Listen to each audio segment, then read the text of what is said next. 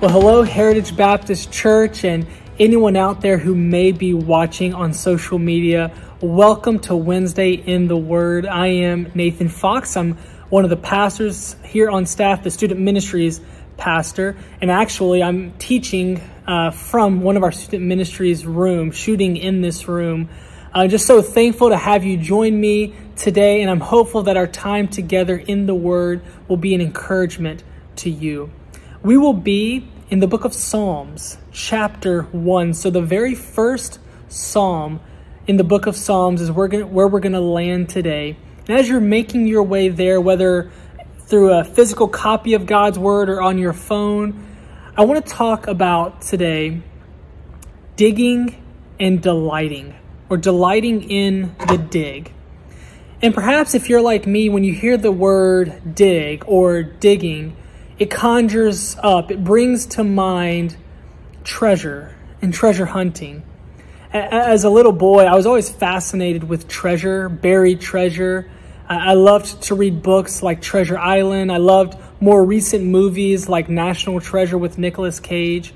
And of course, you know, many treasure hunts begin with a map. If not all treasure hunts begin with a map. That the map reader will analyze the map, will tell the reader of the map where to go to find the treasure. Of course, once you get to the X on the map where the treasure ought to be, you know that the work isn't done. That you have to lay down the map, pick up a shovel, and begin to dig. You have to dig and dig and dig, and it may take a while, but you know on the other side of that dig is a treasure worth finding.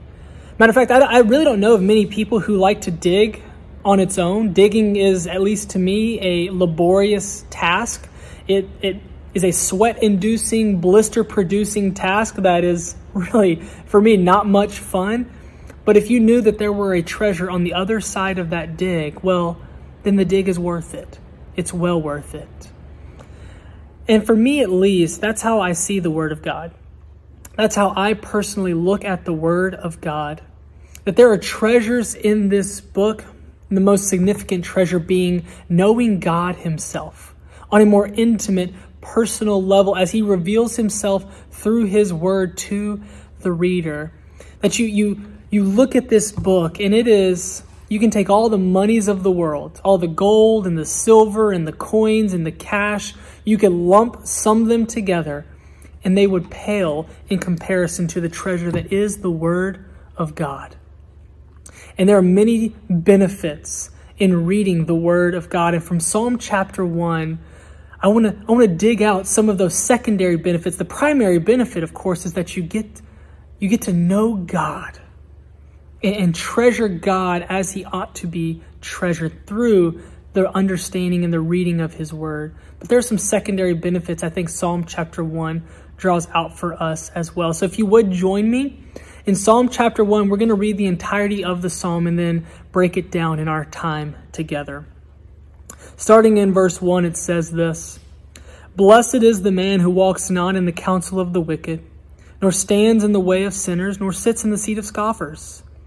But his delight," there's that word delight, "his delight is in the law of the Lord, and on his law he meditates day and night. He is like a tree planted by streams of water, that yields its fruit in season, and its leaf does not wither. In all that he does, he prospers. But the wicked are not so. They are like chaff that the wind drives away. Therefore, the wicked will not stand in the judgment, nor sinners in the congregation of the righteous. For the Lord knows the way of the righteous, but the way of the wicked will perish." I want to draw your attention first off in this psalm to verse 2, because this is really where the devotional is kind of springing forth from. The word delight is presented in that verse. Delight in what? In the Word of God.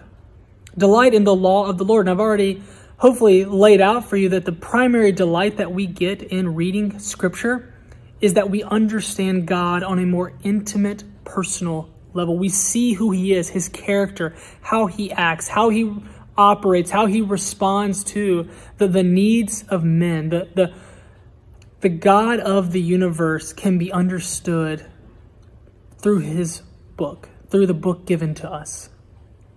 Delighting in the law of God, the law of the Lord. And on this law, it says the blessed man meditates day and night.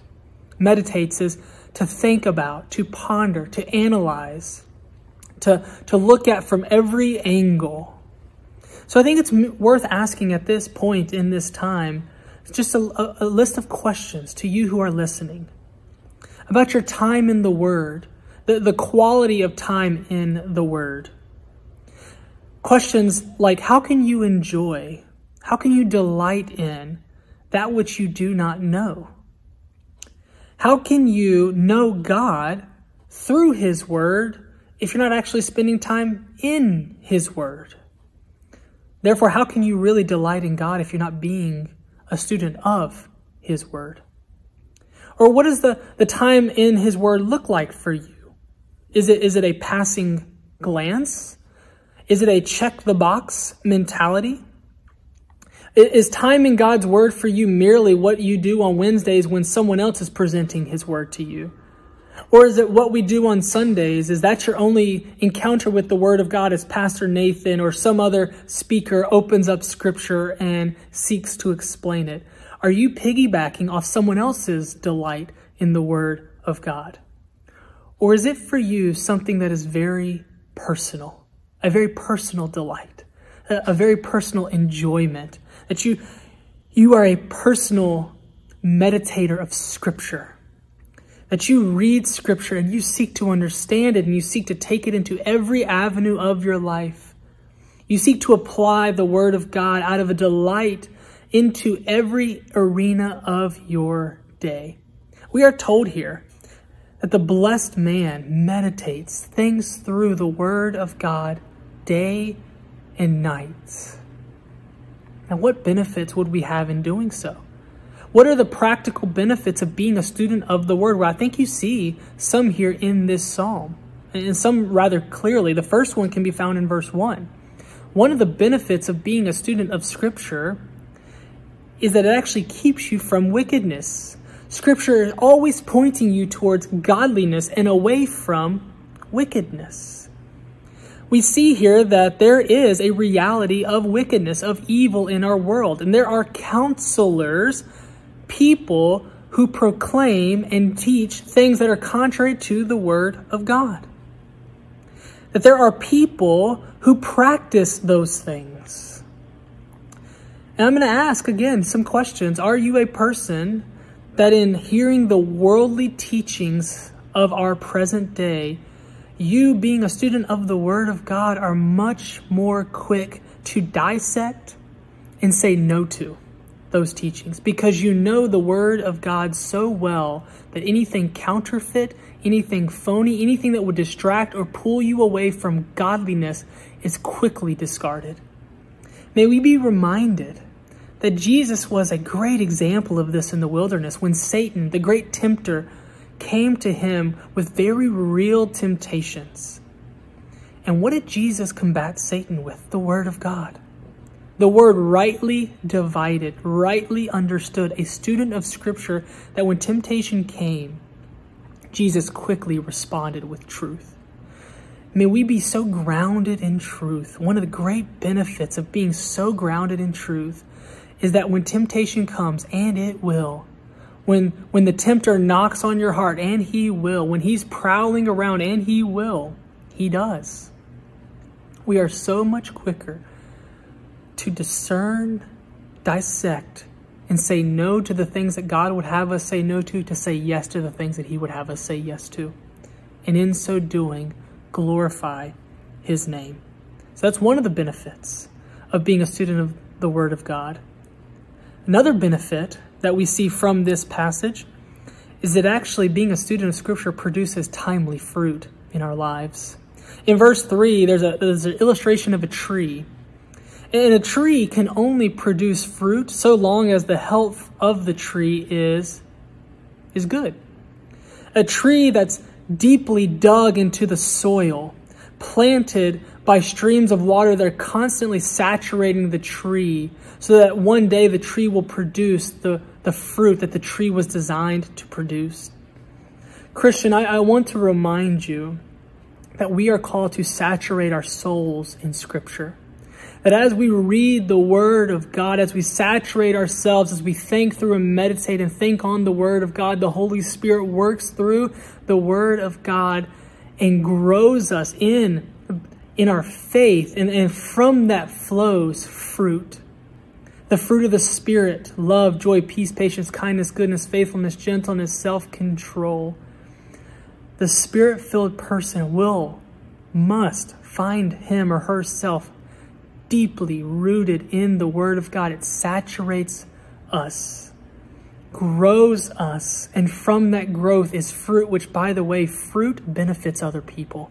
Your spiritual fruit, your spiritual growth is not just for you, it is for those around you as well. That others benefit from the fruit that the Holy Spirit is producing through the Word in your life.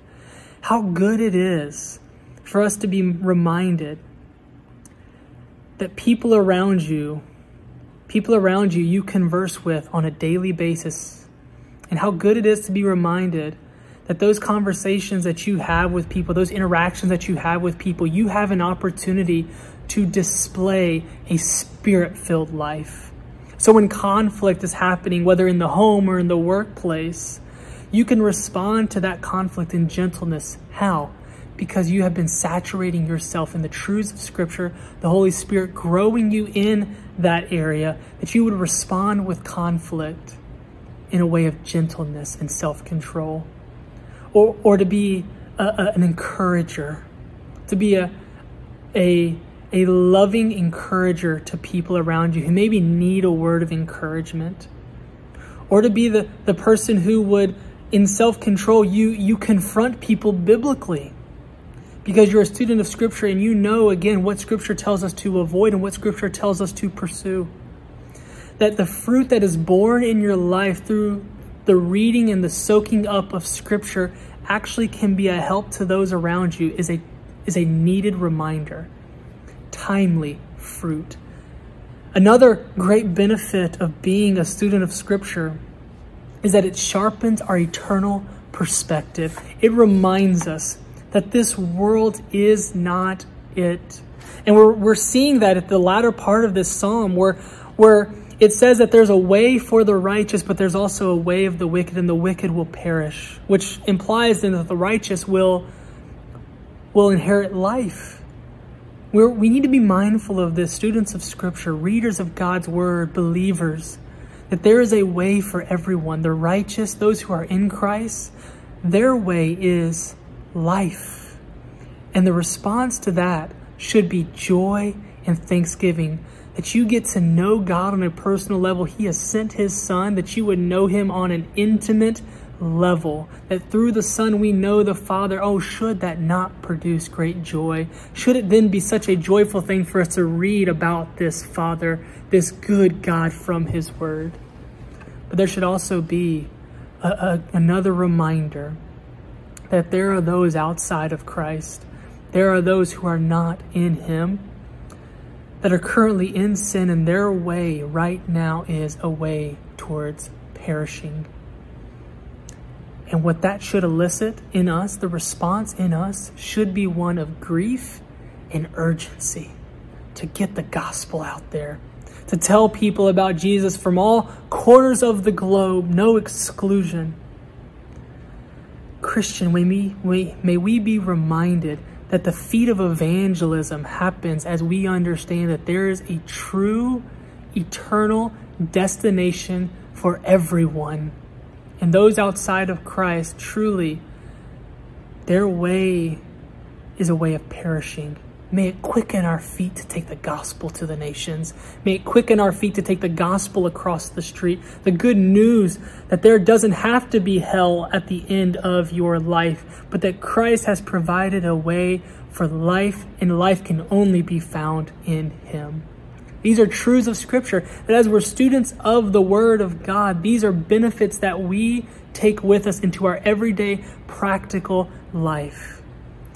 So as we think of today, as we think of saturating our minds in Scripture, being students of the Word, digging up these treasures for ourselves, may we be reminded that it keeps us from wickedness, that it bears timely fruit in the right season at the right time, and that it actually is a propelling of evangelism to the nations.